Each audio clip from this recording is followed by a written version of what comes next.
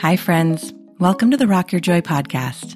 I'm your host, Anya Rock, a woman, artist, entrepreneur, mom, and high-performance coach.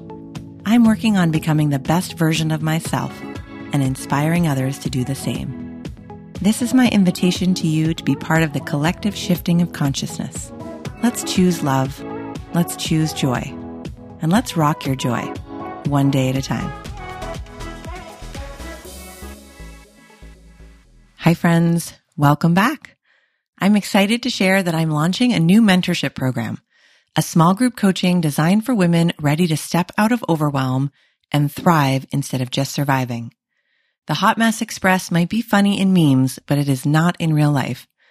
2020 has thrown us a lot of curveballs, but we still have the choice to show up in alignment and purpose and let go of overwhelm and frustration. So if you have personal and professional goals that you're balancing with the demands and desires of parenting, this is for you. As a high-performance coach, I am personally implementing these tools and strategies to reduce overwhelm, increase productivity, increase my focus, and ultimately increase my joy. And I want you to experience the difference this can make. Over the next 6 months, we'll work on clarity, energy, focus, courage, and influence, and so much more. These are all vital pieces to becoming the kind of woman you want to be in 2021. We'll do this in a community of women committed to moving the needle from good to great. And I'll share all my productivity and mindset hacks to help you increase vibrancy and joy. The link to learn more and apply is in the show notes.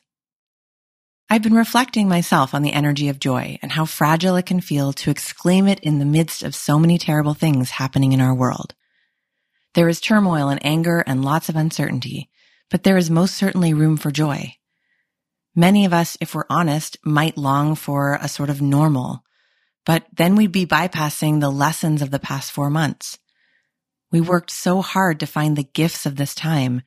Now is not the moment to go back to sleep, but instead to reimagine how we want it to look, to carefully choose the pieces that we want to put together a new future.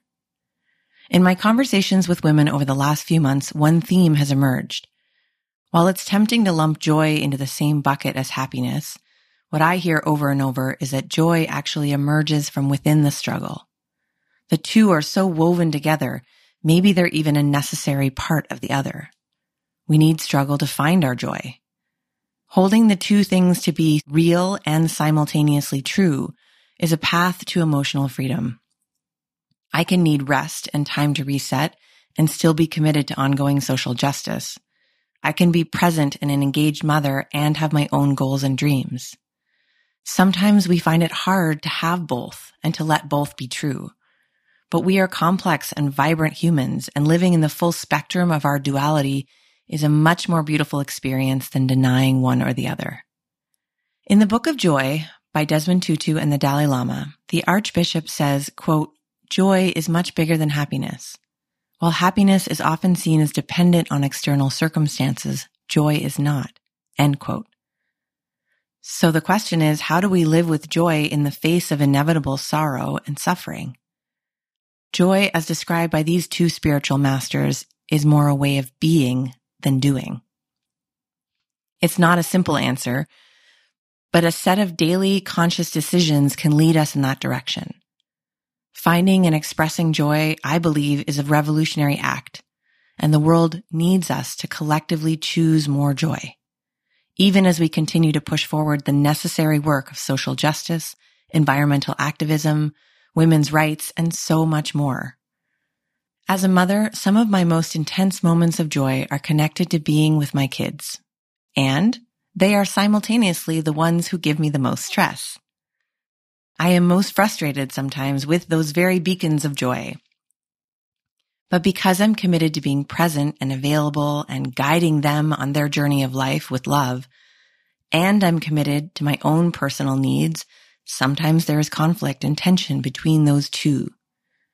So how do I find more joy, become more joyful, live a life that is purposeful and filled with both the devotion of parenting and the fulfillment of work? There isn't one straight path, but I believe that choosing my thoughts and my actions and my habits daily and carefully leads me in that direction. My morning routine, which I shared last week, is vital to a conscious cultivation of joy, is part of it. Meditation is the bedrock of that routine, and I still hear so many women tell me that they tried but can't. You feel frustrated that you can't settle and still your mind. You find yourself grappling with your thoughts and that prevent you from being a, quote, good meditator. But meditation is about getting intimate with that state of our mind, what we call in yoga the monkey mind. It's just wild by nature. So clearing out, being empty of thoughts, while a nice idea, is improbable, maybe not even the goal. Instead, it's training ourselves to sit through the storm, catching glimpses of stillness and noticing where we access that stillness from. Some days I show up in my practice and I can drop right in. Other days I find myself fighting nearly the whole way, only to glimpse that stillness just as I'm beginning to wrap up. I use my breath and mantra as ways to focus my mind and start to distance my emotions from the stories that evolve out of my thoughts and observe. Some meditation teachers would say that observation, that learning to witness, is the goal. We're training ourselves to stop jumping in with judgment after every story, swerving in this way and that way, following the emotions and the story that lead to another and another and another. Meditation is just one of the tools that I use and teach. But it's vital not just to how well I show up in my practice, on my mat or in my chair, but for the understanding it gives me when I'm off the mat, when I'm back with my kids, how it allows me to punctuate my day with more awareness. As someone who practices, and that is an important word because practice describes the act of showing up over and over, not to achieve, but just for the devotion of being there. Someone who practices meditation, I'm hoping to have a better understanding of my mind and respond instead of react. I can hope to create a separation, a slow down from the time that I intake information, process it, and respond. Meditation is like a mini software update for our mind and body so we can operate with more clarity and efficiency, more love and awareness. By choosing to show up every day, not just in my morning practice, but in other small and powerful ways, like nourishing my body with good food, moving consciously, taking time for self-care, investing in coaches, I'm creating the kind of woman I want to be and cultivating the essence of joy so it permeates all the parts of my life. Friends, we are the designers of our experience. And even though it's in our nature to try to avoid struggle, and we may be feeling that now more than ever, the joy is found in our willingness to sit with it, find ways to move through it, glimpse the stillness, and ultimately allow it to crack us open and become who we are capable of being. So until next time, let's rock your joy one day at a time.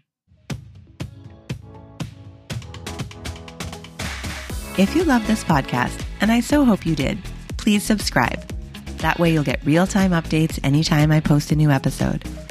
Feeling inspired and want to share the joy? Leave a review so others can find the podcast more easily. Want to hang out more with me? You can find me on the interwebs at www.anyarock.com.